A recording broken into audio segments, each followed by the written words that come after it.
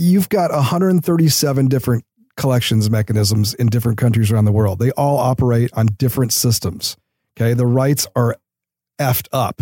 If your name is misspelled by one letter, if the song title is misspelled by one letter or one word, you will never see those monies. And you won't even know that you're not seeing it until you do an audit.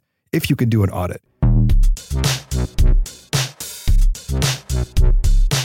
Every startup and tech company is after one main thing: creating a company culture. I'd like to introduce you to Poppin. Poppin is more than just a popular furniture company. They are a culture creator. Poppin is so proactive about embracing our community culture, bringing everyone together at their incredible Silicon Beach mixers. Definitely go to poppin.com, mention We Are LA Tech to get on the invite list. Poppin's main mission is to create an atmosphere where we together can work happy. Poppin.com, Poppin.com. Welcome to the We Are LA Tech podcast, Crypto Fridays special edition. We're here coming to you every Friday, highlighting an amazing tech company in LA that's working in the blockchain and crypto space. And we have some amazing guests here today doing something really cool, really rock and roll, actually. Steve and Robert, please introduce yourselves and tell us your company. I'm Steve Stewart. I'm the co-founder and CEO of Vest.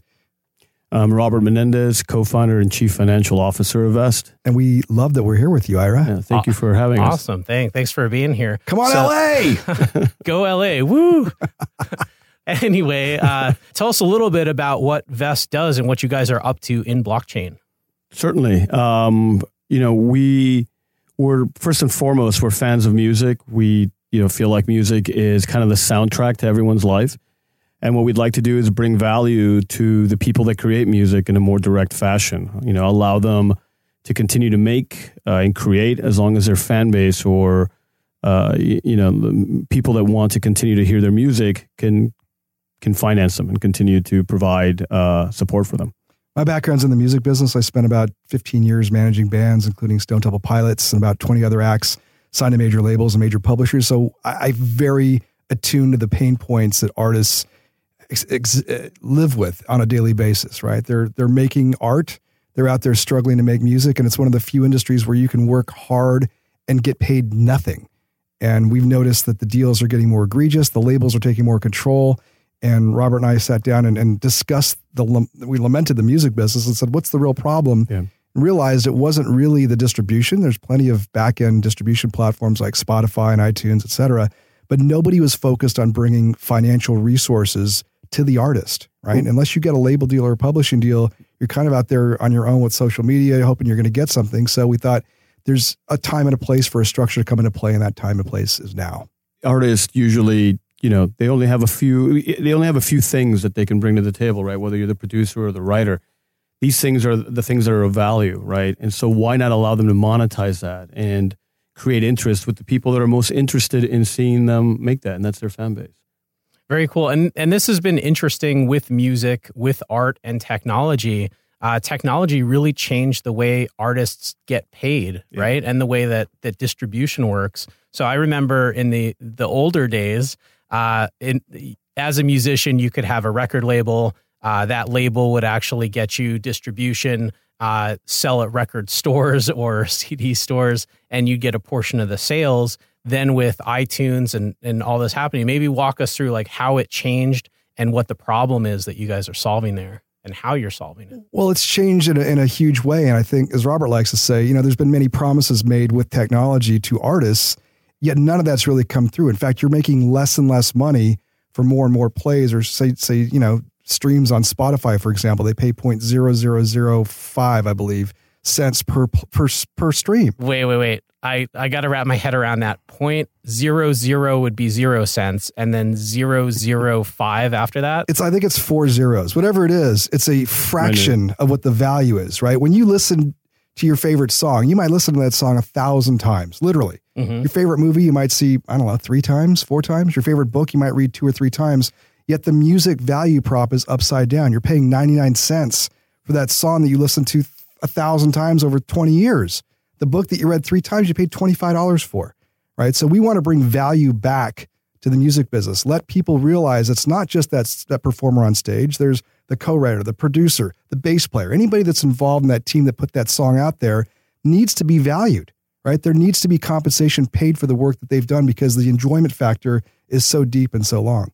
It makes a lot of sense. No one does this completely solo or an island. There's a whole production team. There's people all over, invisible, working behind the scenes to make this all happen. It's about the democratization of risk, right? So if more IP creators, right, the writers, the producers, if they feel like they have a certain standard that they can maintain, like I can pay my bills, I can continue to create without having to be a bartender, as Steve says, works 3 jobs, and then late at night you're putting your music together. We believe it'll empower a variety of different types of music, right? Once risk is spread out, different types of genres can kind of get a leg up.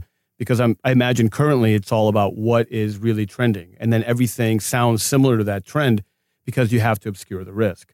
But if you let fans come into the playing space and be able to say, I really enjoyed this guy's guitar, I really enjoyed what he's doing, I want to support him, I think you'll see varieties of styles and music kind of get a leg up again. And we're building this platform not just for that key performer. It's not just for Bruno Mars, right? I mean, Bruno's got a production team around of 20 or 30 people.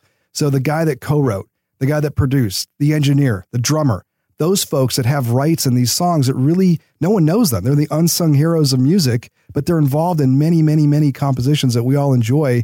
This is their time to come out and be able to monetize their work. If you think about technology nowadays, I can call an Uber, right? I can order food. I can buy tickets for a movie. I can do a variety of different things. But now when I see some art that I like, I can't go directly to it, right? If I want to be involved directly with that artist, if I want to show support, whether there's a financial gain or not is really irrelevant. I want to be supportive and I want to hear him continue to make music. Why can't that artist directly to me, right, sell me slices of his IP or be able to share that experience with me? I think it's going to be very powerful for both the fan and the one making the music. So that's really fascinating to me, what you just hit on. Not only is there a problem with the way the model needs to change to adapt to technology so that the people involved can get compensated, but me as a music fan, you're saying that I can actually buy some of I'm not just buying the rights to listen to it, I can own a piece of the song? Correct. You own the IP and now you share on the benefit of that IP, right? So at the end of the day, there's a really amazing feeling. I haven't experienced it personally, but Steve has and a lot of artists have.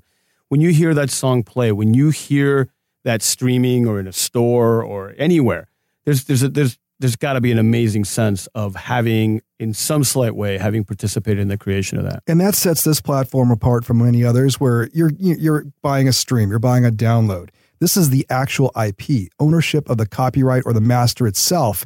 So every time that song earns something anywhere in the world, you're being compensated right along with the artist. And we feel that emotional connection where people really want to be close to the artist, right? I mean, this is the closest you can get is in their pocketbook.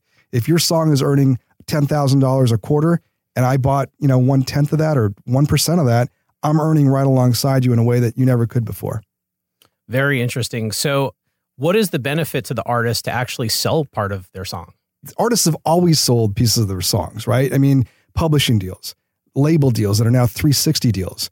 They go out and play at a performance somewhere and someone says, you have to license this, or I want you to make sure that you do these 10 things before you get up on stage. They're being paid in many different ways. What they're not realizing from the old school is they were already giving those rights up. We had a conversation with a big management company 2 weeks ago, and they said, well, artists don't want to give up their rights. And I said, so none of your artists have record deals, right? Or publishing deals. Oh, no, they all have record deals. I said, well, they've given up between 80 and 90% of their rights in that record deal. And they were like, what? They didn't even realize how much a record deal took from them. A typical publishing deal takes your entire catalog of work, which could be 2, 3, 5, 8, 10 records for 7 years. And they take 25% as a fee. Okay. That's a huge commitment and a huge deal and a huge chunk of rights to hold away. This platform allows an artist to put up as little as 1% of one song, and they set the terms. There's reversions of 3, 5, or 10 years. There's the raise that they want to call, if they want to raise $1 or $100 or $10,000 or $1 million, that is all up to them. We give them full rights to do that, and we charge them nothing for it. So is this kind of like then they can help fund or get the funding for the music, the art that they're creating up front? Well, the entire platform is based on the fact that it has to be created first. Okay. If I'm giving you money for a song you may make, I mean, that's murky waters as far as like I'm concerned. If you made a painting and you're hanging in an art gallery, I go and I buy it, right? And that's kind of the impetus or the thought process behind all of this. We think like if you're an artist directly and you have social media already, you're already in some ways selling other goods and services through your social media, right? And so it's just simple conversion of numbers, right? I have 1 million followers, between 5 to 10% might invest in this song, give me between $1 to $100. And that equals the monetization engine. If you're a writer, producer, someone that's peripheral, now you can take advantage of the fact that you worked with that artist. There's the name recognition and a variety of different things. If you're an up-and-coming artist and you're touring, hey, this is Billy. Thank you for coming to my show. Please support me. Find my song on Vest, right? Mm-hmm. What we want to do is create a marketplace where a fan that wants to be involved with an artist can have that kind of connection. I always use this as an example. Sports memorabilia. I worked on Wall Street. I worked in finance. I'd go to these offices. Some guy'd have, a $10,000 bat or a $3,000 seat from the Yankees. Maybe it didn't resonate with me. I'm not a Yankees fan, but someone is a fan of something, and that has value. It's the song I slow danced with my wife with. It's the song I was out in college, or this is, whatever those memories are. Music is like when an artist dies, people cry because it's a very powerful one-way relationship, right? Yeah. I didn't know David Bowie. But it's like we knew them, right. But even not knowing them, they've touched our lives. Exactly. And we feel that kind of connection is very powerful for both parts. The artist wants to make something that is valued. He wants to be seen by his fans.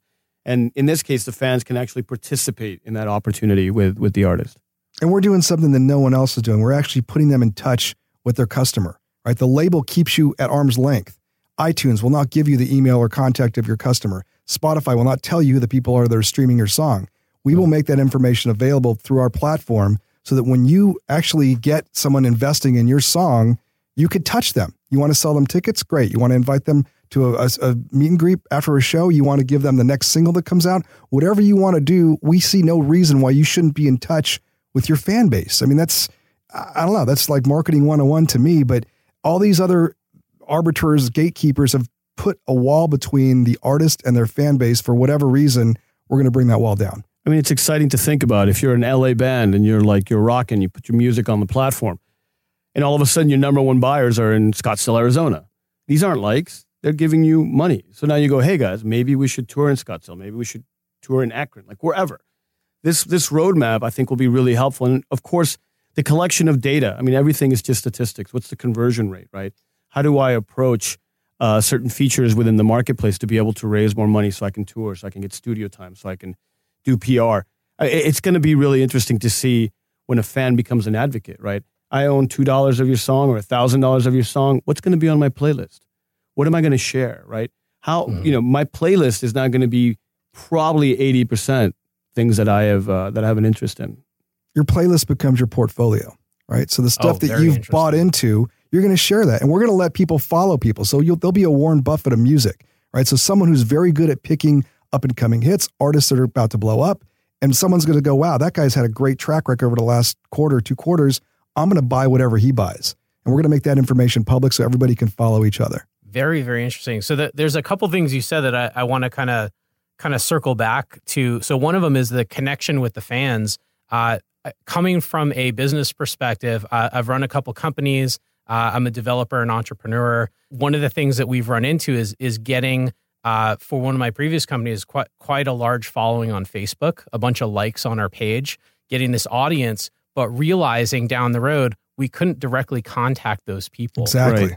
So there's a lot of gatekeeping happening just in general. So not just in the music industry, but in business and with social platforms where they don't let you directly connect to your fans. You have to go through the platform, and they'll change the strategy as well as about, what you can do and how you can reach people. We were getting a much better reach, and then Facebook changed their algorithm and in order to favor sponsored posts. And so now in order to get the same reach, we'd have to start spending a lot of money in order to do that. YouTube and Facebook do that constantly. I mean, I'm not sure what the reason is other than a profit motive, but for us, because we're on the artist side, we want that artist to connect. We want that fan to connect. We want that relationship to be engendered. We want to support that in any way we can. So we think it's just fair. We're a user-based platform, right? So at the end of the day, our goal is to have a happy fan and a happy musician, right? And if we can do that transaction flawlessly, and if we can provide that service for both parties, I think it'd be very exciting for the entire industry. And it doesn't really preclude record labels. Record labels can exist on the platform. Now they can minimize their risk and involve with more music. If you're a well-known producer, or hey, you're Kanye West, these are my top 10 artists, I own 10% of these songs. How quickly would his fan base come in and finance those other artists? It'll allow more music and more distribution and more balanced out risk. And I think for anybody who loves music, that's just kind of like a win-win. There'll be longevity. There'll be different types of genres that kind of pick up regionally or whatnot. I think it'll be really exciting. Very cool. And so help us understand where labels fit in and where the platform fits in and where like Spotify fits in. If I had a song out that was through a label and then also on Spotify, could I also use Vest? 100%. Yeah. And I had a call from an independent label owner 3 weeks ago, and he said, I'm an independent label owner. How can I work with you guys? And I said, well, do you own your masters? He said, of course. And I said, well, why don't you put a certain percentage of your masters on our platform and you could sell them back to the actual artist's fan base? He's like, I could do that. I said, yeah, you own them, but you can monetize an asset that was diminished and actually recoup some of the advances he paid out to the artist. As far as working with Spotify, we're not a distribution platform, but we're going to provide links to play and stream songs so you can hear what you're looking at and going through. We have relationships now that we're working on, that we're moving towards working with platforms like Spotify and YouTube. Eventually, we want to partner with them. We'd love to have that happen where they had a buy button on their window or on their player, that if you were interested in purchasing a piece of that song, it was available on our site, you can click it and go right through to a purchase arrangement. So we think of them as complementing. They're distribution platforms pretty much, YouTube and Spotify and iTunes at this point. We are more of a financial resources, artist monetization platform than a streaming platform. But it doesn't preclude labels or publishers. In fact, we had a publisher offer to put up 10,000 songs out of his publishing catalog just last week. So publishers that don't work, as you may know, 98% of the catalog, right? All the love goes to the top 2 or 3% of their artists. The other 98% get no attention at all. So why not put a portion of those songs on a platform where they can be monetized by the public? That hasn't happened before. We look at this as Amazon for intellectual property, right? We're a marketplace. And the ecosystems that will grow within that marketplace will be a variety of different types of ecosystems, right? Depending on what value the fan sees that ecosystem bringing to them. Perhaps, hey, I'm Rick Rubin, look at my track record, right? I love music, and maybe I'm looking at music in a certain way, but I know Rick knows music better, and I'm just going to finance Rick's endeavors, right, and participate through that. We can't even fathom what individuals are going to figure out to do. I mean, there might be a guy saying, hey, I'm selling my beats for $500 every single time, free and clear, right? Because we do provide reversions, but you could easily do soundtracks, film. I mean, just a variety of different things. So not just songs that you'd listen to like on the radio or on Spotify. This is also if you wanted to put sound behind, like if you're making a custom video or website or podcast, or you need to pay to license those traditionally. I mean, it's a way for you to have security in the marketplace, right? That's why people go to Amazon. They provide a very clean, simple platform. They don't hold any inventory. In reality, people put the inventory in there, right? So they're just an engine that creates a safe environment for that transaction to happen and to happen quickly and well. We've had interest from guys that write themes, right? CNN themes, TMZ themes, TV themes that actually earn a lot of money because those shows get played nonstop around the world. No one knows who they are. No one even knows the name of the song because it's just a theme song. But that piece of music has a lot of value. And having that kind of thing on our platform where our users can see the value in that, invest in that is great. Having a label deal or a publishing deal does not preclude you from being on this, right? Even if a label owns the masters and a publisher owns half of your publishing, you have the other half of your publishing, which is usually called the songwriter rights that are paid directly through a PRO like ASCAP or BMI. And what's a PRO? Performing Rights Organization. So they collect licensing fees for the use of public performances of your music everywhere in the world. There's 137 of them, I believe. But if you're a U.S. writer, you're going to use an ASCAP, BMI, or GMR, or CSAC, one of the four. They're going to collect all the monies for you. That money generally gets paid directly to you, not through a publisher, not through your label. That's something that you own the rights to directly and could sell on this platform. Even if you have a label deal, even if you have a publishing deal. So let me ask you this. Why blockchain? How does blockchain help with this? So when we were originally building the app, we were just looking at building it, I don't want to call it the old-fashioned way because it's literally been 6 months. from when you kind of Time pivot. moves quickly in the blockchain world. It does. We're It in does. the future. But Steve and I were discussing it, and I said, there's something really powerful and interesting about a decentralized ledger that will hold the rights in a transparent way and also allow us to collect the royalties in a transparent way, right? Mm-hmm. And it's malleable. It can change quickly and report that. And by consensus, everybody knows that has changed, right? So we wanted to build middleware on blockchain. We originally raised money from venture funds. And can you define middleware or Well, how that works? I can say middleware. So for us, we're a real world application, right? So we're going to hold the ownership rights and we're going to collect royalties, but we're going to collect them from PROs and online collection services, right? So it's a real world application. Mm-hmm. You buy the song rights with fiat, with USD, with pesos, depending what country we end up launching the app in. For us, it was to have a mechanism in the middle that was seamless. You, as a user, wouldn't even know that there's a blockchain component, right? Internally, it would provide a certain service and features, kind of like the IBM blockchain does, where it takes currencies and is able to do those calculations. Mm. So we said, let's find some blockchain developers. And we went to Atlanta and met with and interviewed a blockchain developer. And we saw this really keen opportunity to build on this type of technology. Because ultimately, we believe that the collections and these other pieces will catch up on that end. And there'll probably be some type of blockchain-driven collection system that we'll be able to connect to. There are a couple of uses of blockchain that are very obvious. FinTech, anywhere where there's financial records, record keeping, rights management, that type of thing. And music rights was one of those that fell splat onto blockchain. Everybody that hears it goes, that's one use that it's undeniable, right? People are trying to blockchain drones and blockchain scooters. We're like, okay, it's a piece of hardware. I'm not sure how you can put that on the blockchain, but music rights, no doubt. I mean, it's undoubtedly one of the best uses of this. And if you're familiar at all with the music collection systems around the world, it's arcane, right? People call it a black box because money goes in and never comes out. There's no accounting. There's no auditing. No one can tell you, hey, this song played a year ago in Belgium at a bar, right? And it takes you 8 to 12 months to collect those royalties from countries around the world right now. That's ridiculous. In this digital age, that data is available now. You should be paid now and in real time. And as Robert mentioned, we're working towards that. That's not phase one, but hopefully a few years down the line, there'll be some mechanism that we can help. And there's other companies that corrects that. Yeah, there's other companies that are working on that. I mean, there's an entire MIT team and Stanford teams like creating these ledgers of content rights and so forth. And being middleware is going to allow us to just be able to do what we do best, which is bring value to IP, help to monetize that portion so people can create, and then the collections will come from a variety of different sources. And IP, just in case anyone listening doesn't know what that is. Intellectual property, yeah. Sorry, I'm so used to. So that's kind of the. Oh no, it's fine. I just it's my job to kind of ask the tough questions. Right. So intellectual property then would be the ownership or the rights to ownership on creative works. Correct. And we envision this going beyond music, right? There's streaming that you could have from videos, film, books, a variety of different things. Even patents, video game code. Like, hey, I wrote this video game, but I want to do another version. I'll share the royalty stream from this project once it's somewhat completed. I mean, we're thinking long-term a variety of different things, but obviously, just like Amazon did books perfectly, we want to do music perfectly. And then we can get into a variety of different things.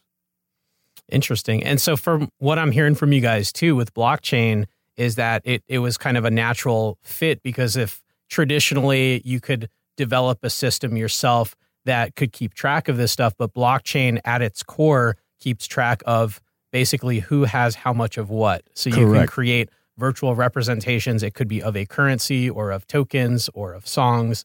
And blockchain just by default, that's what it does, and that's what it does well. You've got 137 different collections mechanisms in different countries around the world. They all operate on different systems. Okay, the rights are effed up. If your name is misspelled by one letter, if the song title is misspelled by one letter or one word, you will never see those monies. And you won't even know that you're not seeing it until you do an audit, if you could do an audit. So having something on a ledger that's available globally in real time does a lot to straighten out this crazy system that people take for granted. We met an artist in Dubai. We were in Dubai last Monday, and the guy came from Nigeria. And I said, well, what PRO are you signed up with? What collection society? He's like, there is no collection society in Nigeria. I said, so what? The largest economy in Africa, other than South Africa, I think, has no collections mechanism for music. He's like, no, we're registered in He's London. registered in London. It's just to be able to collect something, and then he can make money when he performs. But anything that's being played or what have you, it's just in the ether.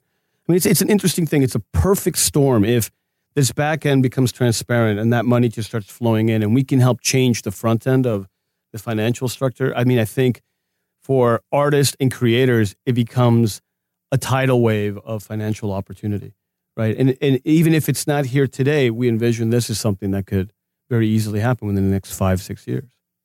It's transparency, right? I mean, the film business is probably notoriously the worst, but music is a close second. Nobody knows where that money comes from. I've managed artists that don't read their account statements, don't understand their account statements, could never afford to do an audit against their label, much less a PRO. So they're artists, not accountants or finance people. Yeah, but some of them have very well-paid accounts and very well-paid attorneys that sometimes are in the pockets of the labels and publishers and PROs. So there's this weird symbiotic relationship where, don't bite the hand that feeds you, but don't ever audit the hand that feeds you. 100% either. Well, there's vested interest, just like any industry, but in this one, it's global, and it's something that there's a lot of money flying around the world with, and a lot of people that are part of this system. I mean, all of us here have bought music at some point or paid for music at some point, and probably hundreds, if not tens of thousands of dollars over our lives. That's serious money, right? And to not know where that goes and just say, "Oh, here's a check. Don't worry about it." That's the status of this industry right now. It's terrible. It really is. So what I heard from you too, tell me if I'm understanding this right. Right now, if an artist wants to create music, we'll stick with music for this one, and get paid royalties when that music is used in different places, then there are different agencies or different organizations tracking that are completely disconnected from each other. They're not completely disconnected. If say they're a US-based artist, so they sign up with either ASCAP or BMI. There's two other societies, but those are the two major ones. Mm-hmm. They register their name. They have to call something they develop a name for a publishing company, which they make up. And then they register each song with that society. That society is supposed to go out and collect for that song anywhere else in the world that collections are made on behalf of that song title. All that money goes into a pool. Get this, all the money goes into a pool. And then they divvy up that pool at the end of every period, every quarter or semi-annual period, based on how many times that song was played. But wait, there's more. It's not just how many times that song was played, because that would actually be fair. They say, no, if you're what's called a tier 1 artist, which means you're a very, very popular artist in the past, you're going to get paid 1.5 times what you should have been paid. Sounds kind of like taxes. It's like taxes in reverse, because they're taking the money from you and giving it to somebody else because they're more popular. I don't know how that's fair, but that's the system that's in place. There's big slush funds. These are supposed to be nonprofit societies, at least in the U.S., and they have slush funds to entice other artists to come over. They're like, here's $1 million bonus. Where did that $1 million come from? It came from all the other artists that are supposed to be collecting that money. It's been paid through to some favorite that society names for that time. It is a very, very muddled and crooked system. Very interesting. So great. It sounds like there's lots of challenges to solve. It's amazing what you guys are doing. Very interesting. So what stage are you at right now with the progression of this, the roadmap? So we're, obviously knee deep in development, which is kind of, you're straddling two worlds. Like you're meeting with an artist one day, you're meeting with a publisher, and then you're going in and like talking to your developers. It's kind of a little bit surreal, right? Because one is very talent driven and the other one is very analytical. We're looking at having our, we want to be in the App Store, both obviously Apple and Android. Second quarter of this year, we'd like to launch or have a launch party at Coachella. We have an event at South by Southwest where we'll have a beta for testing. So we're moving quickly with the development, barring any pivots or, user issues as far as like, hey, I don't like the way that 90% of this works. I think we're right on the timeline. Right now, you can go on www.vzt.co and actually participate in what we call an ISO, initial song offering. So we have a list of artists, a limited list right now that have put up their songs for sale on our platform, and you can actually participate in that today. But we're starting at that because that was a very alpha version of what we're doing as a proof of concept, and we're moving towards this mobile app that Robert spoke of. And every time we've done an offer, or we mentioned that we're going to do an offer kind of online, we get a massive spike of, how do we do it? We want to get involved. How do we get these rights? So we're really excited about how much attention we're getting with barely even, scraping the surface. It's you don't realize how ferocious, how fans can be like, I love that song. I want that song. It's a really interesting thing to see beyond streaming it, right? It's pretty cool. Yeah, it's a very cool value proposition. And one more thing I want to ask you guys, why LA? What kind of resources are out here? Why not base this in SF or New York? Can I be candid? London. So the resources aren't really that, on the technical side, it's obviously anybody who's in the space knows how hard it is to hire developers.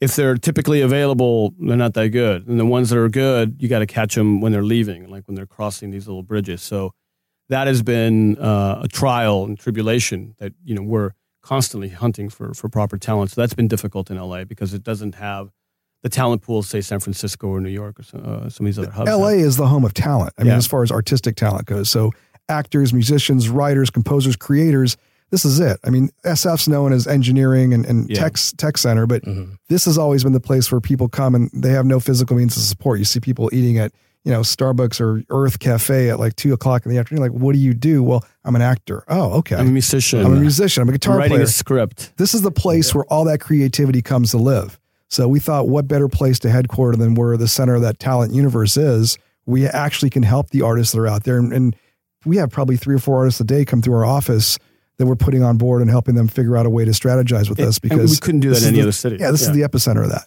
Like, if we were anywhere else, there's no way you're going to have that much talent, that many people that are interested coming by the door just to have a conversation with you.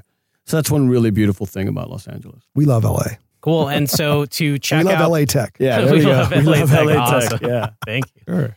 So to check out more, find out what you guys are up to and see which artists are on the platform so far and what the progress is, when the apps are going to be out, I could just check out your website, vezt.co. Correct. That's right. And then how do people get in touch with you guys directly? Steve? My email is steve@vezt.co. Okay, and Robert? Robert at vest.co. Sorry. Vest.co. Yeah. And any social media that we should follow? We have Facebook, Instagram, Twitter. You could find it under the same vezt.co. If you go to our website, there's links to all of our social, but we have YouTube channels. We got Telegram, Twitter, Instagram, you name it, we have it. We present a lot of content, so there's plenty of updates for people to see. Whenever an artist comes in, we do a video, we do a photo, we discuss what we're building with them. We really want to be connected to the community that we're working with. And the only way to do that is through content. We're sponsoring concerts. We're getting knee deep into what makes this industry work and how we can make it work better. And we brought on brand ambassadors like Nipsey Hussle, Busy Crook. We're talking to the guys from Quincy Jones's company. Dre from Cool and Dre. Cool and Dre and DJ Khaled. So yeah, it's a community that we're building. We're finding there's a lot of attention there.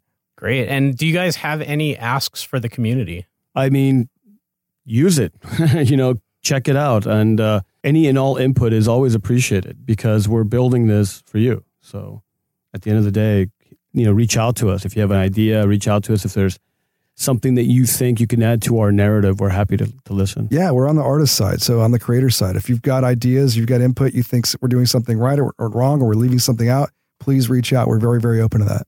All right, great. Well, thank you very much. Thanks for coming on the show. No, thank you for having us. And thanks everyone for listening. Have a great weekend and see you next Friday. Woo!